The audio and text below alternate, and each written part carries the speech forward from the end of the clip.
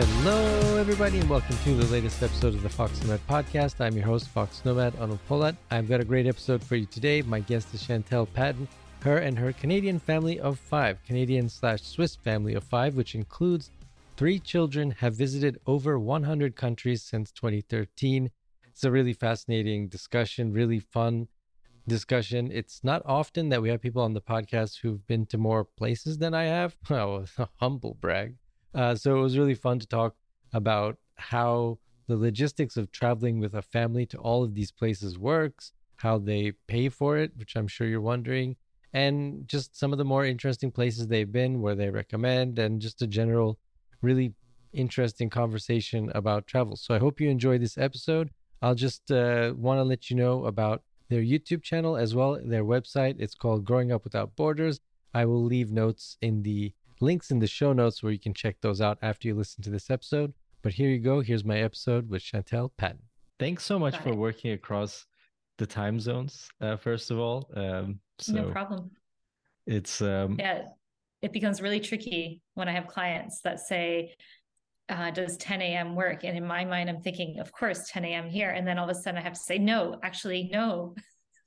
5 p.m. You know what I mean? It's so weird. I was so confused. I was like, is it Thursday or it's Friday for you, but Thursday for me. And that's still, for some reason, my brain is just like, how I know how it works, but it's still kind of weird. Confusing. Yeah. I know. Cool. So now that we've finally gotten a chance to speak, I'm very curious about kind of how you travel with a family and multiple kids. Something that people say is pretty difficult to do, or probably people who haven't done it, right? Who'll say that. And you've been to over 100 countries, which is a lot. I mean, that's a lot of travel. How does that happen? How do you end up traveling to 100 countries and in New Zealand, and how does that all work? Oof. Okay, so the first thing is I guess I'll start with, it's not easy. Like, if you were to say, oh, it's just so easy, it's the honest truth is it's obviously not. It's intentional, you could say it that way. And I think the biggest key factor is the ability for all of us to be very flexible and kind of go with the flow and not have specific kind of like things in mind, like this is what's going to happen. And this, because it's always changing. And so I think the other thing that probably makes it all doable is that we've been doing it for so long that it becomes second nature. So if somebody was just starting out and pulling their kids out into the travel world and they've never done it before, it's going to be really disorienting for everybody. My daughter, even yesterday, so we have 3 kids. So they're right now 14, 17, and 19, which is crazy. And when we started, they were 5, 7, and 9. So they've gotten used to this lifestyle. It's kind of second nature. But at the same time, my daughter yesterday said, every time we switch homes, she said, I feel like I'm a different person. And I'm like, really? She goes, yeah, because your environment changes. So all of a sudden now I'm this person. And then if we stay in this house, then I've become this person. And I thought, oh, that is so weird. And then she also said she sleeps differently in different homes. And I was like, oh, how sad is that for a child to grow up for their whole life living in a house and they think that they can't sleep properly, but really it's maybe just the house and the bedroom, because she said some houses I sleep so good in and others I just can't fall asleep. And I'm like, that is so interesting. But to answer your question, we just do it. Obviously, like, our work schedule is flexible, and that's the key. The homeschool and the school that the girls attend is flexible. So to a certain degree. So everything becomes the ability to be living digitally and as digital nomads. Does that answer your question? Yeah. So when the kids were 5, 7, and 9, that's when you started to travel with, as a family. How did that idea come about? Were you thinking like, I want to take a trip, and then it became like 100 countries, or was it something actually bigger? Yeah, no. It started off as very innocent, very small. So be careful if you're going to do it. So we started our 5-week trip to Europe, right? So first of all, like, we're originally from Canada and we moved to Florida. So we were kind of already doing this kind of remote lifestyle pre actually moving, but we were in one location. So it wasn't like we were moving every week or anything like that.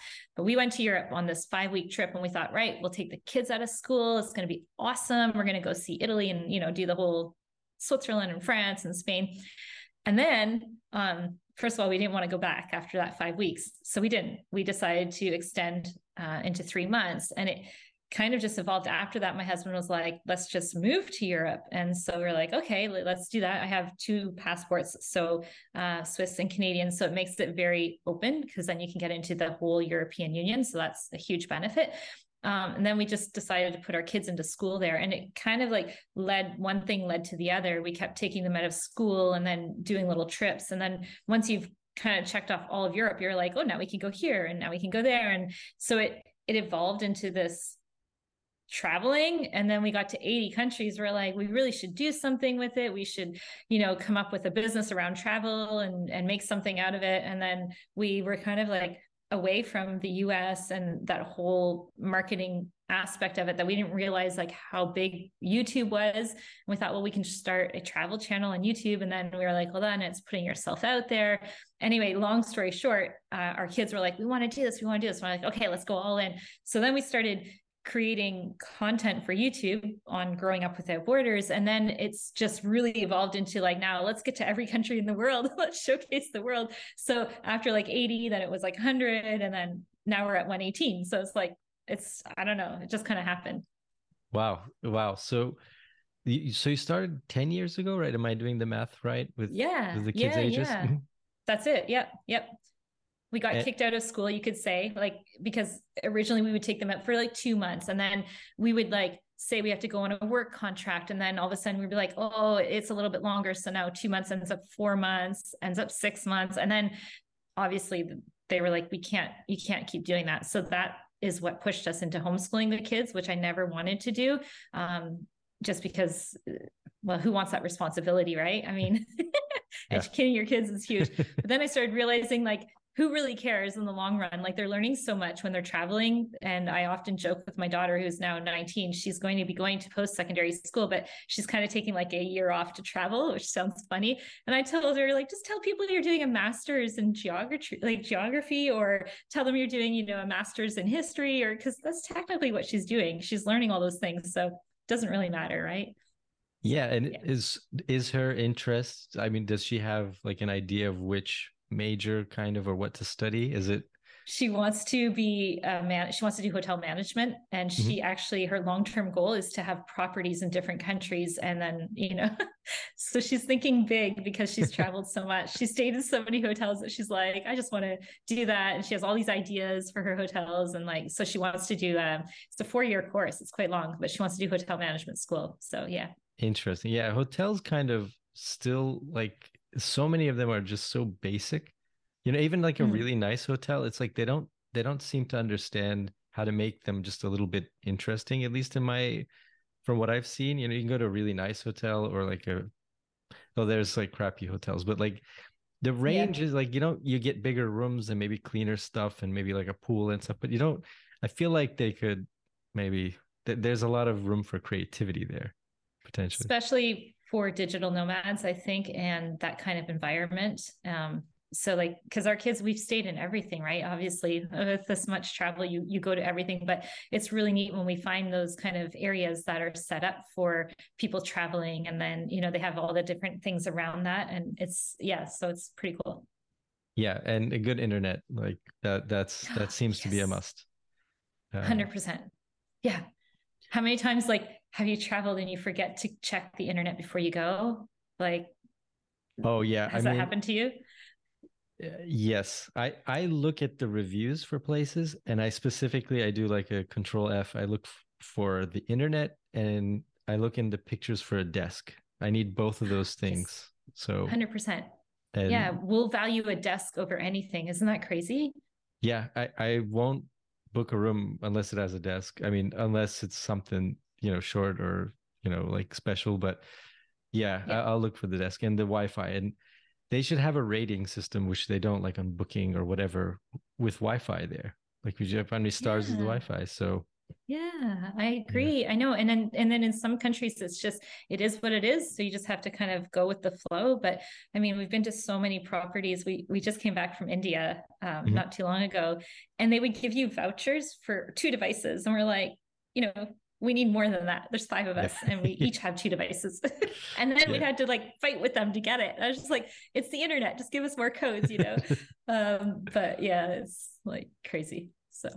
So you go to Europe first, and the question I think most people are having now is how do you how do you take your work with you on the road, and how do you finance everything? Were you okay? Yeah, did you switch jobs, or was it something you brought with you at first? Yep, we wear several hats. So when we first started, and this is maybe a good thing for everyone watching or listening to know, is always start with your end goal in mind. Like, this is the lifestyle I want to have, and then work your way backwards. And that's kind of what we did when we were first married, Tyler and I. We were like, okay, this is what we want. And on there, travel was one of them. And you can't have a job that's going to keep you based in one location if you want to travel. Unless you can wing it, that they can, let you work remotely. And so we would only take on that type of work, which meant you turn down certain opportunities, but then it opens up that ability to travel. So that's number one. So we ran online wedding planners during COVID. Kind of like stopped because there's no weddings. So that was really hard. But we wear different hats. So we help a lot of companies develop websites. So that kind of keeps us going. And then of course now our travel channel, that keeps us going. So we just wear different things we sell, and domains, and do hosting and all that kind of stuff. So everything is being done digitally, and it allows us to be able to travel and to work at the same time. So yeah. And so is your background technical? I kind of get that. No, not myself. No, I'm just I'm really good. I'm a people person, and so I'm the face of our company in a sense. So I talk to all the people, but we outsource our whole team, so everyone works remotely, digitally, and that's what we've been doing for the last 20 years. So I have a really good database of like strong clients that I work with, and that always come to us. And yeah, not all of them know where we are. Like, I would say 98% of them have no idea I'm working remote. They always think I'm physically there, which is crazy. Yeah. And when they figure it out, they actually think it's pretty cool. So that's good, but I've always wanted to keep that separation, because I don't want people to think that we're just out having fun and blah, blah, blah, which we do a lot of, but you want to make sure that you keep that professional level between the clients and such. So yeah, that was one of my fears of putting out there that we're traveling on YouTube, is that people would then maybe not want to work with us. But so far, so good. Yeah, that's interesting. Yeah, because I think COVID kind of did 2 things. One, it made companies, I think workers kind of had that idea already, but I think it forced them to go, people can work remote, right? Like if your job is at a computer, like, whatever you're doing, then you can be remote, right? Like for 99% of jobs where you sit in front of a computer. But I don't think a lot of people have still taken the opportunity to kind of go all in and really travel. So it's kind of this weird dichotomy, right? Yeah, I think some have, and then some people's work have asked them to come back after they've been at home working for so long. And I kind of like, you have to maybe fight for it a little bit to be able to continue working online remote, if that's what people have as a goal. I think it would be worth fighting for, and proving that you're more productive, or, just something to, if that's an option, or negotiating, maybe like some people can negotiate, okay, well, I'm going to take 2 months and not be in the office, and allows them 2 months to travel where they want to go, especially in the winter months, right? So that could be an option too. But yeah, I think COVID's definitely changed the playing game, if you will, and schooling as well. Like, a lot of people took that opportunity to say, well, let me try and homeschool, or let me see how this whole schooling thing at home works. So it was a good testing ground, if you will. So I think it was good. How did you find homeschooling? Like how's your experience been with it? Okay, so I love the idea of like sending kids off to school, just because like kind of bad to say, but like we used to use it as like a babysitting kind of thing. Like it's not awful, but like it gave us the opportunity, like, oh yeah, let's go now for our coffee. And then we'd go like to the pools and we'd go have fun. When you're with your kids 24/7, it's different. It's totally different.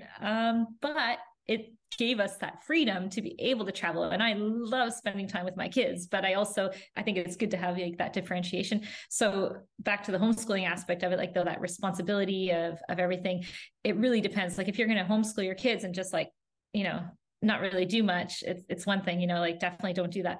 But there's so much like resources that are available out there for people to tie into. There's so many things online that you can use, and a lot of it's like auto graded and auto taught to a certain degree that you don't have to as much be a teacher. And so I found those systems that worked for us, which is absolutely amazing. And so it kind of helped. And then the whole fact of traveling and seeing the world and stuff, it's just given them a whole different type of education, which most people would call it like world schooling. And so I think that kind of is far superior than what they would get in a classroom geography class, for example. So yeah, I think it kind of evolved into like, at first I was really scared and didn't, having that pressure and whatever, to like, now I just don't care. and then they also attend now an online school. And again, so like COVID changed a lot of things where they can actually tie into a school. They have teachers and classmates and stuff, but it's all remote. It's all on Zoom. And so that works out really well as well. So I think like, yeah, to answer the question, you just have to be flexible in what you're doing. Yeah, I didn't know there were online kind of curriculums or courses. I mean, it never occurred to me that there would be such a thing. Yeah. And like one of the school systems that we found is utilized in many schools. So actually teachers are using it, and then they've opened it up to the homeschool community, which is awesome. So then you're basically getting the same curriculum that the kids are getting in the school system. And there's a lot out there. Like there's just so much available, especially in the English language. So yeah. Yeah. And traveling, like you said, I think it gives you exposure to languages, cultures. Like, I mean, and when you go to a place like your geography, like you said, you don't forget like the capital of the wherever country, because you've been there. You've actually, there's a kind of knowledge that occurs that's different than if you haven't been to a place. 100%. Yeah. Because when you read a textbook, first of all, I don't know, I guess it depends on people's learning skills, but like to read, it's like really boring, right? Sometimes, I mean, unless you're into geography and history and stuff, but I wasn't. And then when you start traveling, you see it firsthand and you see how the people are, and you get the feeling of the culture and the smells and everything becomes alive. And it's just so much more fascinating. Then you're actually interested to know, like, how long has that temple actually been there? Like, holy, that means they built it that many years ago. Like all those things that you kind of would read in a textbook, but it doesn't really do anything. And like you said, it doesn't stick, right? Because you're just like, oh, I just kind of memorized it and that's it. But when you've been there, the capitals, like you said, and stuff. So yeah. Yeah. And also too, like you hear a lot of people who haven't been to a place have very sometimes strong opinions about why it is the way it is, whatever that is. And you find that when you go there that things are either different or more complicated. They usually are both. And then so it gives you this kind of perspective of how things are connected, I think.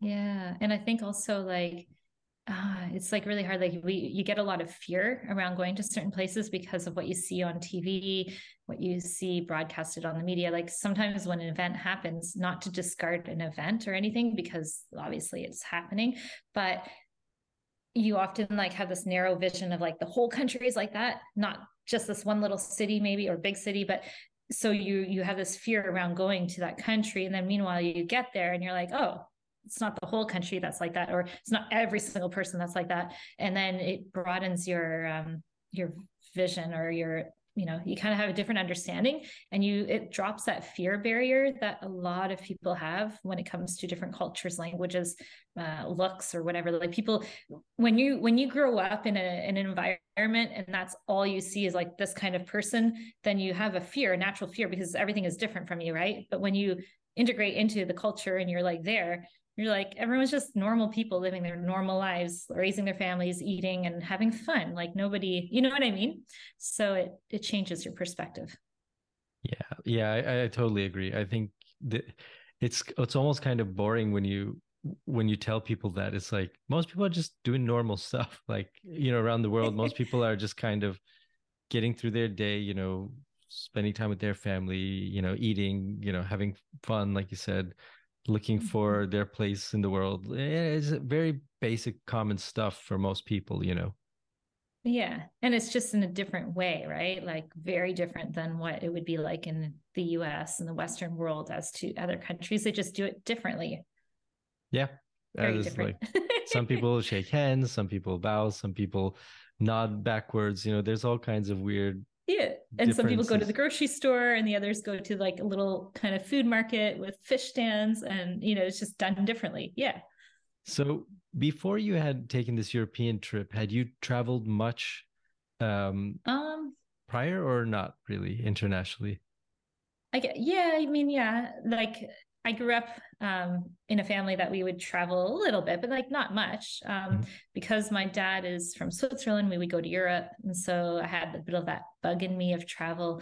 And then I lived in Europe when I was 16 to 20. And so that was awesome. And because again, things are close, like going to Italy and France and Spain and Germany, like it was just like a hop, skip, and a jump away. So I guess, yeah, I had traveled already before traveling. So when you, Definitely had you the travel bug. so you get to Europe on that first trip, which is extended and extended, with your family. Where's the first place outside of Europe that you go? Or you know, do you and let me ask, It is was it Morocco. Morocco? Okay, I was just gonna ask, yeah, Yeah. is it was something nearby? And yeah, kind of, yeah. Yep. Interesting. Okay. Yep. Yeah. And Any then we did reason? any reason? Well, we were in the south of Spain. It was close and it was a different culture. And we're like, let's go. Mhm. So that was awesome. And then, yeah, then we did Southeast Asia. Then we did Africa. We did 10 countries in Africa. Yeah. So, And all the time working from the road, basically. yeah. Yeah. Yeah. And that was really interesting too, because like the very first time was my first time trying different time zones. And that was interesting. And trying to like, just like we were talking about, like the internet, you're talking like this was 2013. So things have changed since then. But for example, certain countries like France, which you would not even think of, I was using a phone number. So I have Google Voice, phoning, like dialing into Skype, and then I could just answer at any time, right? But the phone plan at that time in France blocked everything Skype for some reason because they wanted their whatever system they're using to get all the phone calls. So as soon as you buy a package of data, it would like deplete every single thing you used. And then so that was like just little issues like that you kind of run into, and then you're like, then you fix it, and then you realize, okay, no. But that's the things that you don't realize until you get to a country, right? And then you start playing around. So, but like I said, it's probably way different right now. I'm sure there's just data only packages and eSIMs and all those things that have come out since then. So yeah. And were the kids, were they like, yeah, this is cool, let's go, or I miss my friends, or some combination of both? They loved it. They really loved it. I think everything was so brand new and so much fun, and they met friends. Like they were at that age where it was so easy to just meet new friends. And like the very first encounter was like this Spanish family, and I spoke a bit of Spanish already or had an understanding, but the rest of them were like nothing. And then we invited them over for dinner, and like everything, the kids were trying to speak to their kids, and like it just was fun. Everything was really fun. And then, like, fast forward now, they're at the ages where friends and boyfriends is starting to matter. And it's just like, oh, it's getting harder and harder because they're like, they want that community. And when you're always moving around, you don't have it. So this is a challenge. I won't lie about that. That is becoming like, how are we gonna do this? So my theory is we just like bring the boys along or something like that. They can just travel with us. My husband has a different thought on that. And He's how like, long? forget about it. Yeah, he's not on board with that idea.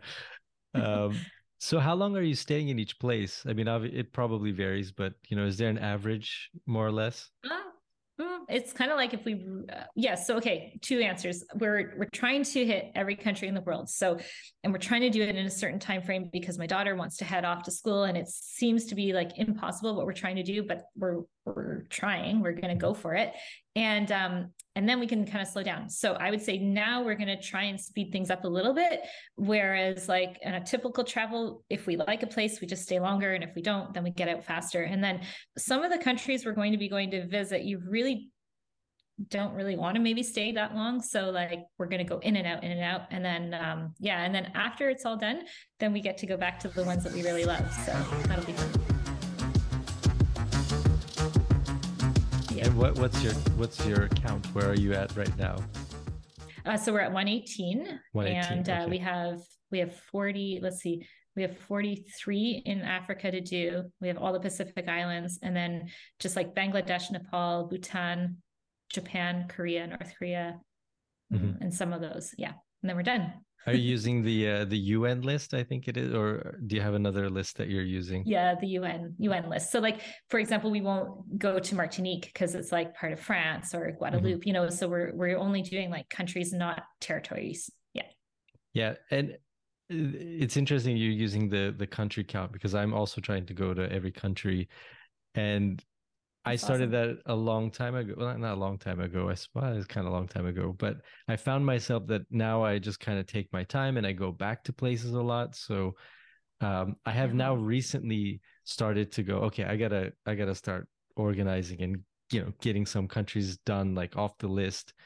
But I know, because it's so tempting to go back to the ones that you like, right? You're like, can't we just go to Thailand and Turkey again? Like, yeah, it's hard, and you kind of lose the sight of that goal. It becomes less interesting once you've done 50 or I don't know how many countries. Like you get to a point where you're like, okay, I know I can do this. I've seen a bunch of places. Now I kind of want to go back and revisit somewhere that I didn't stay long enough in or something. Yeah, yeah. And I get so excited to go back to some of those countries, like you're saying, because it's just more enjoyable. Yeah. Yeah. Because, I don't know if you guys structure your travels like this, but when I'm on the road, or, I have periods where I'm going through like a couple of countries at a time. And so the time in each country is pretty short, relatively speaking. And then I'll get to the end and then I'll go, oh, I want to go back to that place because that one was really cool. I wish I didn't stay as long in that place. That kind of stuff starts happening. And then the count slows down. I know. We tend to do that, or we really I don't want to use the word get stuck, but we kind of like, we do. We end up there and we're like, we really like it. Like, and then we all get really comfortable. And then we're like, do we really want to leave? But yeah, it becomes hard. What areas of the map you mentioned Africa? Is that the kind of the area of the map that is, that you have the most countries missing off of the list? Yeah, Africa and some of the Middle East that we still have to check off as well. So the Pacific is going to be a challenge because like the islands are further away from each other and like really expensive. It becomes expensive for the flights. So just piecing it all together, and then they only fly on certain days. And, some of the islands, like they're so small that you really wouldn't want to stay a whole week. 2 days is sufficient because it's literally so tiny. So yeah, it's just like Europe and all these other places are so much easier, right? So we're getting into the ones that are a little bit more challenging. And we met this really cool couple when we were in Turkey way back when, like, I don't know, 2015 or something. And they were like, oh, we were doing the same thing, but they gave us the advice to travel to all the hard countries first. And I feel like we did the opposite of what they told us to do. And now I'm happy we did that, but I'm at the same time, I'm like, it just becomes more and more challenging. Yeah. I try to mix in the hard countries with some of the easier ones. But then there are these ones on the map where I'm like, that's going to be tough. It's going to be a couple of them are going to be difficult, I think. Do you have those ones left? I mean, I'm thinking of a couple of countries like Syria. Well, like, Libya, Eritrea, Somalia, obviously North Korea, like all these different ones. It's just like, how's this going to like happen? Or will we have enough time that maybe something will change or we can get in? Even in Afghanistan, like now people are going back, but we were just at that border with Pakistan and Afghanistan. And if we would have had a little bit more time, we would have gotten police clearance to be able to go through, but we didn't really plan it out in advance. As we tend to sometimes do. So we weren't able to get in. So we're like, oh, we were all the way there. We could have just like checked that one extra one off, but we didn't. So now we have to go back. Yeah. Yeah, it's tough because a lot of places like that I find are difficult to go to now. There was a window when I was traveling like 5 or 10 years ago where I could have gone and it would have been a lot easier. And Yeah, like Syria pre mhm. their problems would have been, and I had met people who went, they said it was amazing. And then yeah, so it becomes a little bit of a challenge, eh? Yes, Yeah. it's tough, and I imagine you're going in a group. It's even more difficult. There's five of you, right? So it's maybe more logistically challenging, Well, and then people potentially. are like, why are you here? Like, why do you want to visit our country? It becomes like, Yeah, what's your purpose? And like, because when you say you're just coming for tourism, they're like, yeah, right. What are you guys actually doing? Like, yeah. Like I just it imagine becomes like, sorry, yeah, just like a family of five showing up in North Korea, and they're gonna be like, "Are you guys staying, or what's going on? Like this is yeah, weird, yeah, right? yeah, Unusual." yeah, yeah, yeah. I know. It's really funny actually because sometimes like the whole onward flight thing. I don't know if you've ever had issues with that, but we tend to only buy one-way flights because we don't know how long we want to stay in a country and such. And so that becomes always a challenge when you're going through because a lot of countries want to know you're leaving, right? Mhm. And so we've had it sometimes escalated to like the whatever you call them, the people, the security guys. What do you call them? Oh yeah, The uh, border guys, border the control border people. control. Yeah, yeah. Yeah. So like we've had to escalate and then like get our passports handed off to these people and then like explain like what are you doing? Have you ever It been just becomes really taken funny. in an airport to one of those like the back room in security? Like I've had that happen where they're Yes. like, "We're gonna question you more." So you've had that Yes, but experience. sadly, that was the U.S. to Canada to U.S. border. Okay, so this is really bad. Yeah, I was the U.S. is the country I'm sorry to say, but it's the one I get the most nervous about. Like seriously, because they've detained me once and then questioned me for 3 hours over like this is ridiculous. I'm like I'm Canadian, like wow. yeah. Anyway, that was a long time ago. So, but I That's still fun. get nervous every time I go through. That's funny. I have in Canada, the times that I've been, they ask the most questions with the border control. They ask a lot of questions. Like I it's almost I'm know. like, oh, maybe they think I'm some interesting person. But no, they do that every time, and they just ask you like a It's ton of so questions. bizarre. Yeah, it's getting easier in some places because now they have all these like scans and things you just kind of put your paper through. But it's really weird. Like the countries that have given me the most hard time has either been my home country or the US. And like every other country, they just kind of like look at you. Some don't even look. They just go stamp, here you go, and Yeah. off you go. Like, you know, yeah, isn't that strange? I don't know why it's like that, but it is. Yeah, it's always a Yeah. weird question, like, why are you visiting? It's like, well, a lot of times it's like, I want to see this place, you know? They just look at you like that's the wrong answer. Like, no, I don't know why, you know? It's like it's always a kind of a weird thing that you go through when they're like questioning why you would want to visit. And like, well, I don't know. I Yeah, and want like to you see. don't fit in the box, right? So you're not like in any checkbox for them to check off. So sometimes it's just like, they'll say things like, "Where are you flying to next?" And then you say, and then they're like, "But why aren't you going back to your home?" And we're like, "Because we're not." And they're like, "Well, when are you going?" And I'm like, "We don't know." And then they start asking friends like it's none of their business, but they want to know, and then you feel obliged to tell them, and then it throws them off, and then they're like, "Well, you're gonna have to go speak to my supervisor." Okay. Yeah. It becomes really funny. And then you get really nervous because you're like, oh crap, what if I can't get in? You know what I mean? Yeah, there's like a So, cascade effect where you're getting nervous and then you're like, I shouldn't be yeah, nervous, but yeah. yeah, totally, totally. It's S- funny. So it's hard to ask questions to someone who's been to so many places. I'm gonna default to the ones that I hear a lot, which are what are your favorite places, I least do favorite have places, if you want to favorites. share.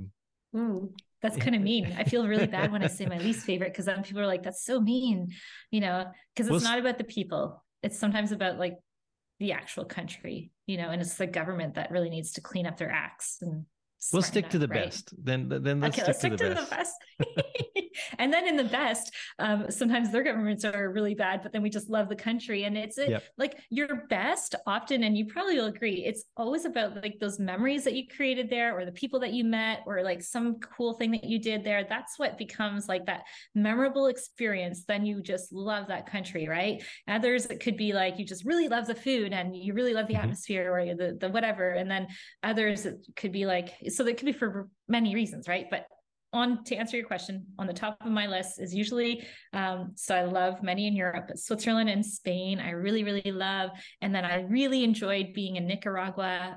It's very different. And I just really love this one little area we were. And again, it's because of the experiences we've had. Love Mexico, New Zealand, and Uzbekistan. Nice. That's a list of a lot of countries I haven't been to yet. So that's that. Now you've got me curious. Oh, yeah. Cool. There you go. So, so you said it was specific things, memories that you had in each place? Yeah. And like, because sometimes like you might go to a country and for another person, it might be something they really don't enjoy. But for us, we really enjoyed it. So for example, if I pick Nicaragua, there wasn't like a proper grocery store nearby, or like all those box stores that you could have. And it was a totally different way of living where, we wake up, we go to the beach, we go to the little bakery, we go to the fish market to get the food. And, like, it was just like, it was so different that we really enjoyed it. You know what I mean? And we had this really cool group of people that were there that we hung out with every day. So it became like a really neat experience that we enjoyed. And then for other people, they might go there and it might be nothing like what they want or are looking for. So it's really individualized, right? When you ask somebody what their favorite country is, obviously. And then other places, it's because of the food and like the atmosphere of the people and how joyful they are. Sometimes it's the cost of living. Like if I think of Thailand, I love Thailand because everything's so cheap, and you can go get a massage and you can go out for dinner and like really enjoy yourself, and there's beautiful beaches. And so now I have to say Thailand too, right? But so it just depends. Like obviously Switzerland, if you're talking about cost of living, it's the worst country to go to, but it's so beautiful. And we won't talk about the Swiss people, and I'm allowed to say that because I'm half Swiss, but they're not like the most like open and friendly group of people, so anyway, yeah. But super punctual. You have clean streets. The trains run on time, like to an upset, like a crazy. I have this. I'll never forget one of the first times I went to Switzerland. It was like the train. It had a sign. It was supposed to be there at like 12:34, 12:33. I see the train pulling in, and it stops. Like it doesn't pull up to the platform, and then the clock turns 12:34, and then it pulls up to the platform. It wasn't going to be early. It was going to be right on time or not at all. And I was that ties into the people. Like my uncle, when they are invited to any kind of event or anything, they will not show up early. So they will park along the street up above and wait, and then go to the house. And I'm like, are you serious? That's just the way they are. It's so different. Yeah. I have readjusted my punctuality after spending a lot of time in Europe, especially in Germany and Scandinavia. So I'm wondering, do you, like as a family, do you guys fall into the little bit late, lot late, on time? What's your clock? How does the clock run? When it's work related, on time, just because I've grown up that way, like, but when it's social, we say we're Spanish. Oh, okay. We're like, no. And it's more relaxed that way. Like just show up whenever and, show up late. It's all good. There's Spanish time. And then there's the other opposite, not opposite, but at the extreme of that is like Brazilian time, where it's like, it's like 3 hours late is okay. In Spain, it's like an hour, maybe 90 minutes. Depends how far south you go in Spain, Oh my gosh. I have such a funny story around that. So my friend, she's from Uruguay, but she lives in Switzerland and pretty much spent most of her life there. And so her friends in Uruguay will be like, just come on over. And she'll be like, but what time? And then they'll be like, oh, dude, you're way too Swiss. Like, just come over when you want. And she's like, okay, well, like in the afternoon. And then they're like, are you serious? Just show up. I'm like, okay, well, what can I bring? just show up, okay? And they're just like, stop acting like a Swiss person, So like, it's just like, and then she said when she got there, people are just coming here an hour, then another hour, up till like midnight. They just show up, they leave, She said nothing was like organized, So in her mind, she's like, this isn't a party, should be like, you come at this time, and it's just so funny. And it's a good experience too. Like, as if you travel to a lot of places, to realize that the cultural clock everywhere is a little bit different. It's not the same everywhere. And that can be one of the most, I guess, what culture shocking things that you come across for a lot of people. Yeah. And that, like, you just end up adapting, I think, naturally. I don't know if you found that too, is like if you're in Spain, then all of a sudden you're eating at midnight and that becomes like your normal. And you're like, this is really crazy. And then in another country, nothing's open after 8 or 9. And then so you eat at 6, or, all the whole siestas and all that kind of stuff. Like, do you find that you end up just adapting to where you are? Yeah, I'm just like in Spain. They eat at 10 p.m. at dinner. Like it's normal. It's just like you're like, okay, I guess that's the way it's gonna work. It's you just fall into that schedule. It's the easiest way. If you try to resist it, you're not gonna win. I mean, the culture's already there, so you might as well just go with it. And siesta is kind of a great thing. I think everywhere in the world should adopt siesta. I think it's just like the greatest idea ever, and it seems to work. Sort of. Apparently, Einstein used to take lots of naps. Yeah, there you go. That's a great endorsement for naps. Yeah, I think it's it fits the body clock. When at the time of the day when you have this sort of natural dip, and yeah. Yeah, I know. And in our kind of like a Western world, we just resort to like a coffee, right? It's like, instead of like just going to take even like a 10-15 minute nap. And there's like all these really cool like meditation apps and all these, even just like on YouTube, just Google whatever. And then you listen to like even 10-15 minutes. You just feel so refreshed just by like relaxing for that little time frame. I find it really productive. Yeah, my friends I do that. I'm a big fan of it. Yeah, napping is great. I'm a big fan of napping. And my friends in southern Spain, they tell me the key to siesta is 20 minutes napping. That's what they said. You don't want to sleep too long, and then you're out. And you don't want to, 20 minutes. It's like just like relax. Yeah. And it's like naturally that's usually what I do anyway. Like I don't even set a timer. I just like, it's like I'm not like a pro napper, but I do, because I'm more of a coffee drinker, but I do tend to take naps, and I find it's just so effective and so good. And then you can keep going so much more than trying to resist that, oh, I'm so tired kind of feeling. Yeah, it's good. We should like make a pro nap movement. Yeah, I think it definitely should be a thing. People in southern Spain they seem really happy, and if they're not, they're really hiding it well, because they have a really nice lifestyle. 100%, I agree. Yeah. So I love the Spanish. Taking on YouTube is its own beast. It's something that I wish I had done way earlier in my travels, and I find it is a lot of work, filming and editing and all of these things. How did you decide I'm going to make a YouTube channel, and then, how to focus it? Well, because we didn't want to keep traveling, to be honest, we'll start off like, how can we write off our travels and make this like a business? Because we want to travel as our business. We want to like make travel, so we're thinking of apps and what can we create and what can we do and blah, blah, blah. And then, so one was like I said, we didn't realize how big YouTube was until we started like looking at that. And then our kids, they were just all over YouTube, watching YouTube videos. And we kept seeing all these other people. We're like, oh, we could easily do that. Like we have the ability to, I mean, we weren't into video editing like we are now, but we could outsource it in the beginning till we learned what we were doing and like, some of those things. And then, but yeah, so it, like you said, it's its own beast because it's like non-stop work. There's so much more involved than what we or maybe thought was involved. But now that everything's rolling and going, it's become so much more fun than my traditional work that I love it. And then it gives us purpose, right? When you're out there, you're going to like, share what you're experiencing in different places, and it becomes fun. And yeah. So what was your question though about it? Like, how did it evolve into it? Or yeah, I guess, I mean, I can kind of break it down a little bit easier. Like, how does a video shoot look like the idea to it getting uploaded?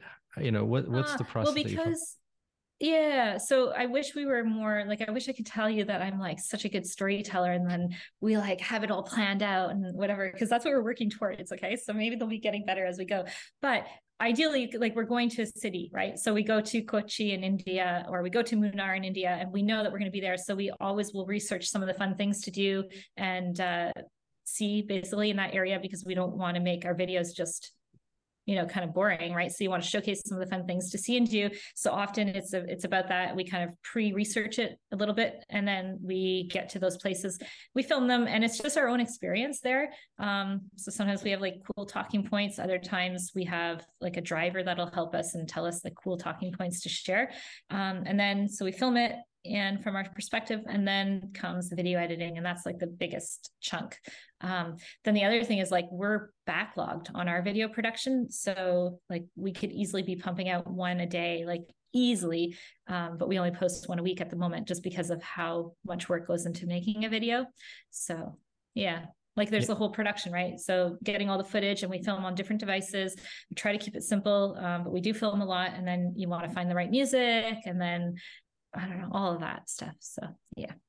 Yeah, and I'll leave a link to the YouTube channel so people can check it out Oh and yeah, watch go watch check your it. videos. It's called Growing Up Without Borders. Yeah, you have to go check it out. Yeah, it's And really that taking off nicely.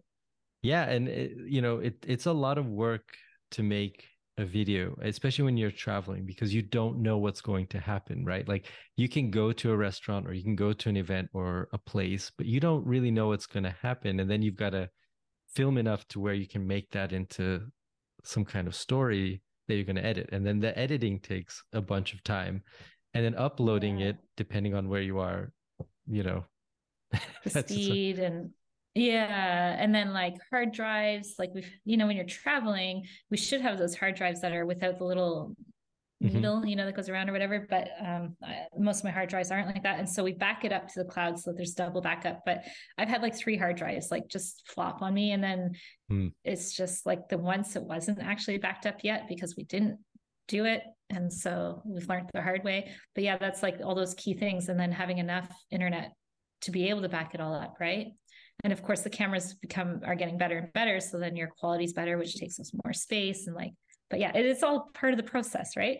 Yeah. There's Yeah. definitely a progression you can see in a lot of YouTube channels, especially from the beginning, where people are nervous on camera, and then they get more Yeah. comfortable, and then they get more enthusiastic because you want to be more upbeat on camera, and so on, and then the quality True. gets a little bit better too. You notice as you Yeah, upgrade. totally. That's happened with us. And then soon, like hopefully we'll be like really cool storytellers. Obviously we watch other YouTube people and like, man, are they ever good? Like obviously they've planned it all out and like they're following a script and it's just so well like presented that Mhm. I'm like, that's who I want to become. Like, so I just got to upper your game, right? And learn how to be a storyteller, I guess, or learn how to like script something. So yeah, Yeah, but it's all self-taught. So it just takes, I think it just takes, repetition, just practice, and just, you know, making video after video. Because even if you go back like a year, you probably look at your videos and like, oh God, that was terrible. And then you look at now, you're like, that was a great one. And then a year later, yeah, you look back. I know. What kind of equipment are you using? What cameras or microphones? Yeah, so we're just using like a Rode mic on a GoPro, usually with a media mod. We have a Canon when we're just like doing still, but because we're moving all the time, I don't want to carry something heavy. Like my purse is heavy enough when we're on the go all the time. So we literally try to keep it to a minimal amount.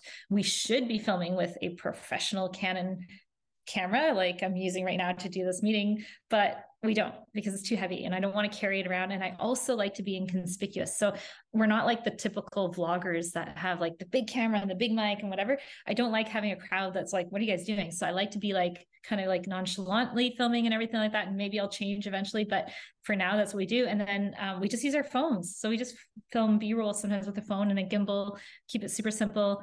And yeah, I just started trying the Insta360, which is really cool. That kind of does like the really cool 360 shots. So yeah, just a little bit of everything depending on where we are. And it's interesting because like with my Rode mic that I'm using, it actually started breaking. And when we were traveling, I couldn't find a reseller for Rode. And so I did so many videos just with the Media Mod, and I'm really nervous to edit those because I'm like, oh crap, it's going to be like, maybe bad audio. So hopefully people will like forgive us for that. But it wasn't until, and we did a lot of the Caribbean, and it wasn't until we were in Barbados and I went to like a same store that Rihanna shops at for her equipment. I'm like, oh, they have it. And they did. So that was cool. Cool. Yeah. I started using the X3, the Insta360, and I've used my GoPro like twice since. It's taken over. I mean, it's so versatile. You can just have it running, and it's very inconspicuous because you can just leave it running all the time and focus on in the editing what you want to focus on. Wow. But what about the audio? Are you finding it good? Yeah, honestly, I find the microphone better than the GoPro microphone if it's close enough to you. So, when you extend it out, it's not picking up the greatest audio, but it's pretty good. It's surprisingly good, I find, because like it doesn't really have any. I have it somewhere here, but it doesn't really have like a noticeable, microphone like slot that a big one or anything like that. So, yeah, I think it's great. Cool. Yeah, because like I just put the mic on to the Media Mod, so then I know I have a good mic. But okay, I'm gonna try it more and use it. Yeah. I just got mine not too long ago, so it's really cool. Cool. So where's next? So you're in New Zealand now. Where's the next Okay, destination? so we are going to be going to the Pacific Islands. And then after that, we're trying to hop back through towards Europe to get into Japan and probably Korea. And we want to get to Nepal, Bhutan, Bangladesh, Jordan, Saudi, kind of all that. And then we're going to be in Europe, and then we're going to hit Africa. So that is the plan. Is that for which can change like a year plan or 6 month? I'm just okay. Yep. About a year. So like last year we did 30 countries, 20, I think we're new, but we hit up 30, which is pretty amazing. Like we're actually really surprised about how much we were able to do, because it was just like coming out of COVID. We're all like getting our feet wet again. We're like, can we really do this? So we left in April. We got stuck in New Zealand, by the way, during COVID. So we spent like 2 years here. It was amazing. And then, yeah, it's cool. So then from April till January, like that's what we did. Wow. So it seems like just, we don't know how it happened, but we were able to check that many. Oh, I think the connection cut for a second. Yeah, I'm surprised that Zoom lasted this long. So it always likes to just hiccup at some point, no matter what I do. So, but it seems like you've got a pretty good plan and a fast pace. Whoops.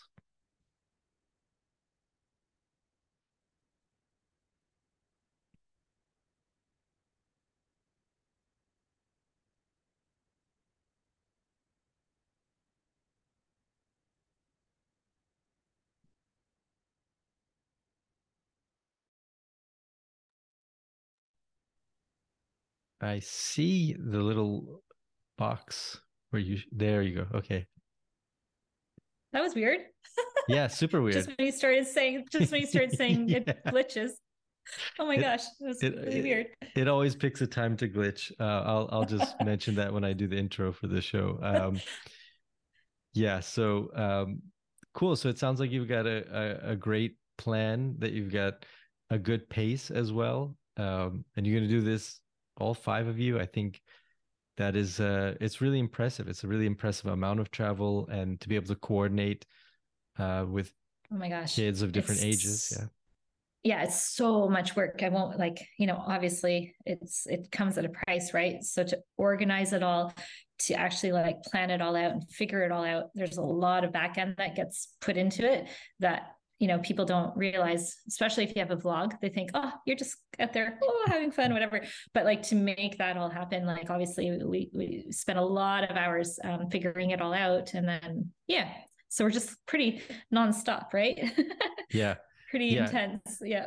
It's either you're drafting a video, filming a video, or editing a video, right? Like that's kind of how YouTube works. Yep. 100%. So is YouTube the best place for people to find you? Anywhere else that they should go check out?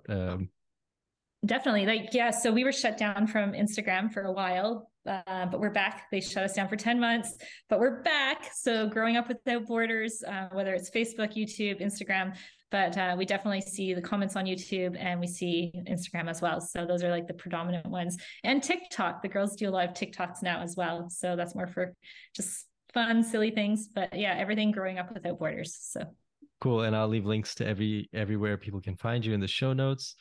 And happy and safe travels. I see that you're, at least in terms of YouTube, you're still in India. So the India videos are in queue, so people can check those out. Yep. Yep. We're posting probably like post trips. So we're a little bit behind, but yeah. Thank you so much for taking the time to talk with me. I really enjoyed our conversation. It's just really interesting to how you've been able to travel to so many places and just make, you know, that goal that you had a reality, you know. So it's really fascinating and just inspiring as well. Yeah, awesome. If anyone has any questions, like reach out in case anyone watching wants to know more or needs more, maybe help or encouragement or whatever. So feel free to reach out at any time. And thanks so much for having me. Thanks, Chantal, for being a guest on the Fox Nomad podcast, and thank all of you for listening.